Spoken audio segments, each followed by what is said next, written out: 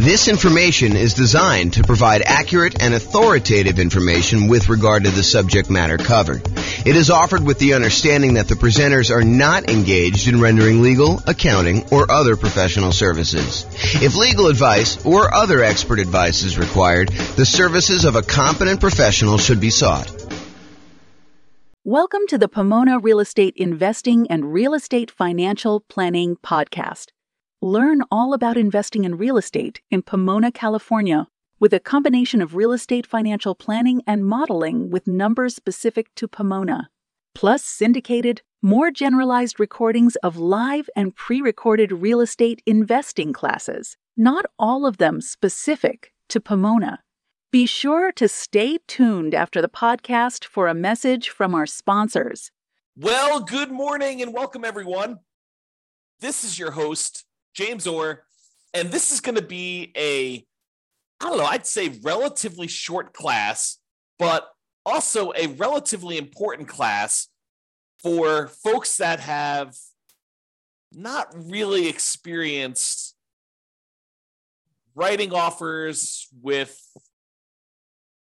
real estate agents and lenders that may not do things the way you think they're going to do, especially in really hot markets, which we're not really in right now for most of the market. I think it's definitely cooled off a bunch, but these are some of the lessons we learned during the hot markets, although I do think some of these lessons do apply in other times as well. The class is called Financing Tips When Writing an Offer to Buy a Rental. And so let's jump right into it because that's what I got going on here. So writing offers. So by the time you go to write an offer, you really want to have gotten at minimum, a pre-approval letter from your lender. I think you don't get into the car of a real estate agent or you don't drive to see a property without having gone through the financing part and knowing that your financing is locked up. I mean, what if you go there and you find a property that you love? And now you're like wondering, can I even get financing for this? So I think before you go out and you start looking at properties, you really do need to be in touch with a lender. You need to go through and get, at a minimum, a pre-approval. Ideally, you want to be as far through underwriting as possible. It's not enough for a lender to say, how much do you make? Oh, you make, $200,000 a year. Okay. And, what are your expenses? Oh, my expenses are about $5,000 a month. Okay. And they say, it sounds like you can qualify for basically anything you want. You don't want that. You don't want that to be the extent of your kind of pre-approval process, because there are certain lenders, and this may not be your lender, but there are certain lenders out there that they will give a pre-approval letter to anyone that shows up. Like, it doesn't really matter what they tell them. They will actually give you, any type of pre-approval letter that you want. And so it's not enough to get a pre-approval letter. And if you're on the sell side, realize that a pre-approval letter doesn't really mean that much from some lenders. Some lenders, it means everything. It means that, they've completely gone through underwriting and they're good to go. So you want at least at a minimum a pre-approval letter, and ideally to be as far through underwriting as possible. Some lenders have borrowers be completely through underwriting with a property to be determined. They will fully underwrite the borrower and the kind of loan and make sure that the lender is good to go. And then the only thing you're waiting on in order to have the kind of like full loan application complete is an actual address of a property that you want to buy. This, at least in theory, makes for stronger offers. And I think in a really, really hot market, this could make the difference when you're looking at, 6 offers on a particular property and one person has been completely through underwriting. They're just waiting for the property. And the other 5 are all very, very similar in price and terms, and they have not. I think that can set you apart. It may not be what wins you the offer in a lot of cases, but I think it can be that one little thing that moves you over the edge in a lot of cases. Okay. So by the time you go look to write an offer on a property, you'll want to have gotten a pre-approval letter that you can include with an offer. And I think you should get your pre-approval letter with your maximum, even if you'd prefer to be lower. Even if you tell me, look, James, I am not going to be spending more than $500,000 to buy a rental property, but I qualify up to $800,000. I think there's a compelling reason for you to get a letter, your pre-approval letter from your lender with your maximum, even though you do not intend to ever go to your maximum.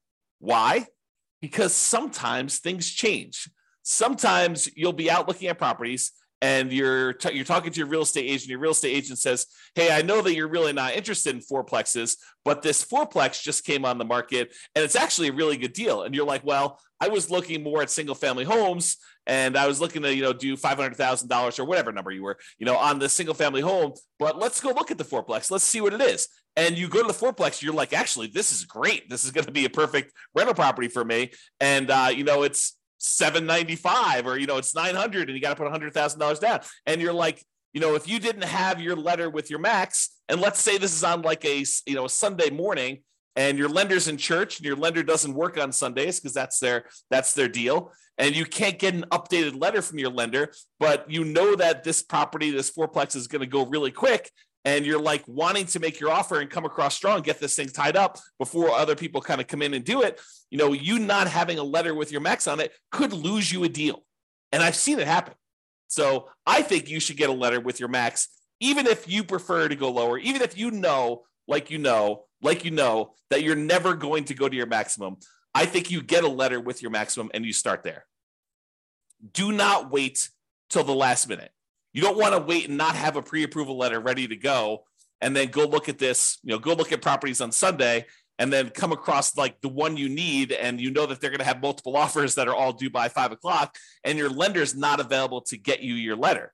So you need to be sure that you have this stuff lined up in advance. You can't wait till the last minute to do this. If I can stress that enough, have this stuff done in advance, ideally before you even go look at properties, because I've seen this happen more often than I'd like to admit. A lender will, you're going to go out and look at properties after work with your real estate agent, but your lender doesn't work evenings, especially local credit unions and banks where the lender works bankers' hours, but you really want an offer. And in a really slow market, this probably isn't that big of a deal, right? Like, what's the difference if, the property's been sitting on the market, languishing on the market for 95 days, and you come along and you want to make an offer? What's another day if you wait till the next day to get them their lender letter? You basically go and you make your offer on the property and you can tell them, look, the lender is not available right now. I'll go ahead and make my lender letter on the next day and I'll go ahead and get that to you tomorrow. And, on a property that's been on the market for 95 days and it hasn't had any action, I don't think that's going to be a big deal. I think where this really comes into play is you have a super hot market or a super hot property, even in a soft market that just hit the market and it's getting action. That there are people all wanting to do it. And Mike has a question. Is LLC needed to get insurance and begin negotiating? Also, how much is it to begin PLLC LC? Not sure what PLLC LC is. And so the question is an LLC needed to get insurance and begin negotiating? Well, in order for an LLC to buy a property, if you're buying in the name of an LLC, which we don't usually do if you're getting financing on the property, unless you're going to go get a portfolio loan. But if you're going to go make an offer in the name of an LLC, you need the LLC to exist in order to buy the property directly in the LLC. What some people will choose to do is they will choose to write the offer in their name, and then they'll try to do like and/or signs on their contract, and then try to transfer the contract to the LLC after they set it up. Now, this is intended to be that sort of discussion. However, I will tell you that sophisticated sellers and sophisticated real estate agents that are representing their sellers sometimes will balk at the idea of an and/or signs on a contract. Even if you have a reasonable story, they will say, look, I want to know who we're selling the property to. I don't want you to be able to assign it to someone else. The reason we're accepting your offer, especially if you've got multiple offers coming in, you have 6 offers on the table and you're trying to decide which one to go with. Part of what you're doing is you're trying to evaluate the particular buyer. And the buyer comes in and says and/or signs. You're like, well, how do I know it's going to be you that's trying to close on this property? And so even if you have and/or signs on it and you're going to try to assign the property to an LLC while you're under contract, I don't think that's as good of a deal. Now, in a lot of cases, if you're going to buy properties, I think not every investor, but a lot of investors, they're going to buy properties and they're going to get loans in their own names. And they're going to probably need to buy that property in their name. Then if they choose to, with the advice of an attorney, go ahead and, deed the property from their own personal name into an LLC for asset protection purposes. You want to discuss the pros and cons of that with your attorney and find out if you're willing to take on the risk of the loan possibly being called due, because, moving a property from your own personal name into an LLC does violate the due on sale clause, a due on transfer clause, which, you'll want to just discuss those pros and cons with your attorney and see if that's worthwhile for you for your asset protection reasons. You can get a portfolio loan in the name of an LLC and buy it that way. That way, the LLC is actually the one buying the property, and you are signing for the loan to kind of guarantee it in most cases, with those portfolio loans. But I'm not sure if that answers your question, Mike. Is an LLC needed to get insurance and begin negotiating? Yeah, I think you need to have the LLC exist in order to get insurance too. And to begin negotiating. Yeah, if you're having the LLC be the one that purchases it, it helps to have the LLC done. So maybe having an LLC done in advance makes sense to you. But if you're trying to buy in your own name, I don't think you need the LLC at that point. You can go talk to your attorney and get advice from your attorney as to the legality and asset protection reasons for doing that. But that's kind of my thing. And I don't know what PLLC is or LC is. So if you want to tell me what that is, you can share with me. Okay, so we talked about writing offers there. So let's talk about the pre-approval letter. Important. Should be done before looking at properties. Get a pre-approval letter from the lender and have them send it to your agent. So you can get a copy, but I would also have a copy sent to the agent. When you do make an offer, you will likely, we'll usually ask the lender to adjust it to the exact offer price. Now, let's talk about pros and cons of that. Because I just said to you, get a letter with your maximum on it. But then I just told you, usually we want the lender to adjust it to be the exact offer price. And so we usually, when we're about to make an offer, your real estate agent should reach out to your lender and say, hey, look, we're about to write an offer on this property. Is Mike good to go for getting his loan? And the lender says, yeah, he's good to go. He says, hey, we're thinking about making an offer for, whatever it is, $450. And I know he's qualified up to $700. Yes, at $450 is fine. I'll go ahead and send you an updated letter with $450 on it so that you could do that. Why do we want to have the exact offer price on a pre-approval, pre-qualification letter instead of that $800,000 that you're qualified for as the max? I think the reason for putting an exact price on there is that you don't want to give up some of your negotiating room. You don't want them to know that you could qualify for more, especially if you're coming in light. You don't want them to know that, hey, look, he could qualify for $800. Why is he coming in $25,000 light on this property? You don't want to do that. You don't want to tip your hand and show them how strong you are. On the other hand, you want to show them that you're strong enough to get the deal done, and it's not going to be an issue for you. So the kind of like the argument to put your max on there is to show them that, hey, you're a super qualified buyer, and this isn't going to be an issue.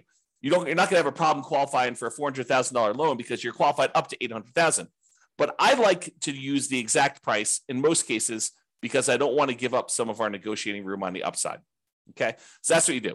In some rare cases, if it's a lender that the real estate agent has worked with in the past a lot, some of the lenders will say, hey, look, this person is qualified up to $800,000. If you're going to make offers with them and I'm not available, you have my permission to edit the Microsoft Word document that has their number as long as you don't exceed $800,000 on this.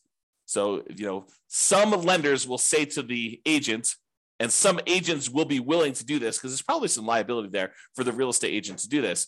But some of them will kind of like say, look, we work together. I know that you're not going to go above the 700. And they'll say, yeah, you can go ahead and adjust it as long as you don't exceed 700 on this particular buyer. And they'll allow them to just make the adjustment on the letter.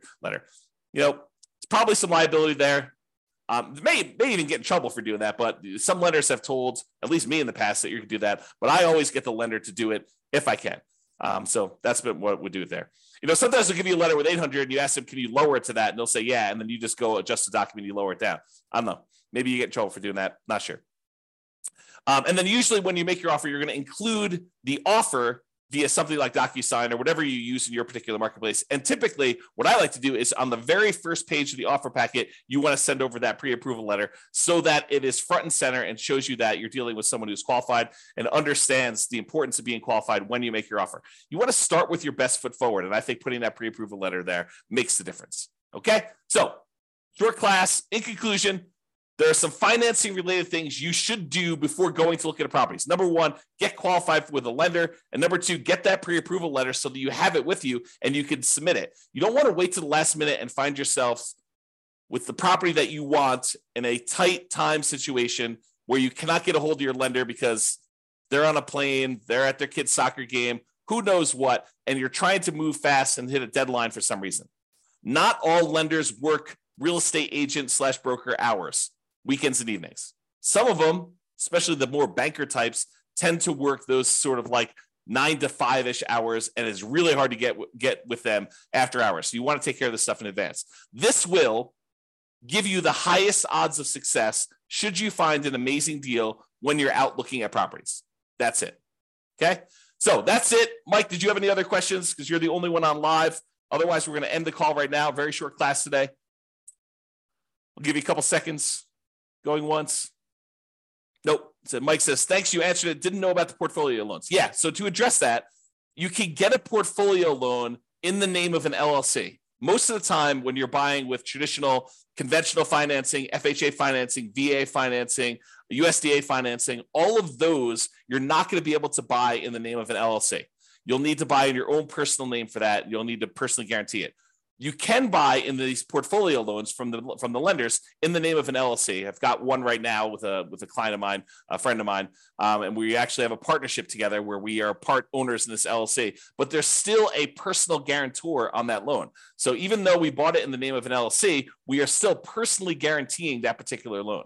So you want to go do that. One of my POV on HELOC also. Yeah, I'm not sure what the reference is for that, but point of view on HELOCs. Yeah, I mean, HELOCs are just a tool. It's like another type of financing for accessing equity, especially in a market where, you know, the prices have gone up a lot and you have a really good underlying first mortgage on the property. Sometimes we don't want to do a refinance on that mortgage because the mortgage is so amazing. You know, it's a 3% mortgage on a property and now interest rates are at 7%. So you'd rather not tap and do a rate and term refi or a cash out refi on that really amazing first mortgage on that. You could go and access some of your equity via a home equity line of credit. Although I've heard that they're harder to get now. I've not tried to get any recently, but I had a client I had lunch with. This must have been over the weekend, must have been on Saturday. And he was telling me he was able to get a home equity line of credit, but it was much more difficult to do. So not a lot of people offering them, and the terms of them were not the most amazing ones. So hopefully that helps you. Yeah, getting into flipping houses, so this information is very useful.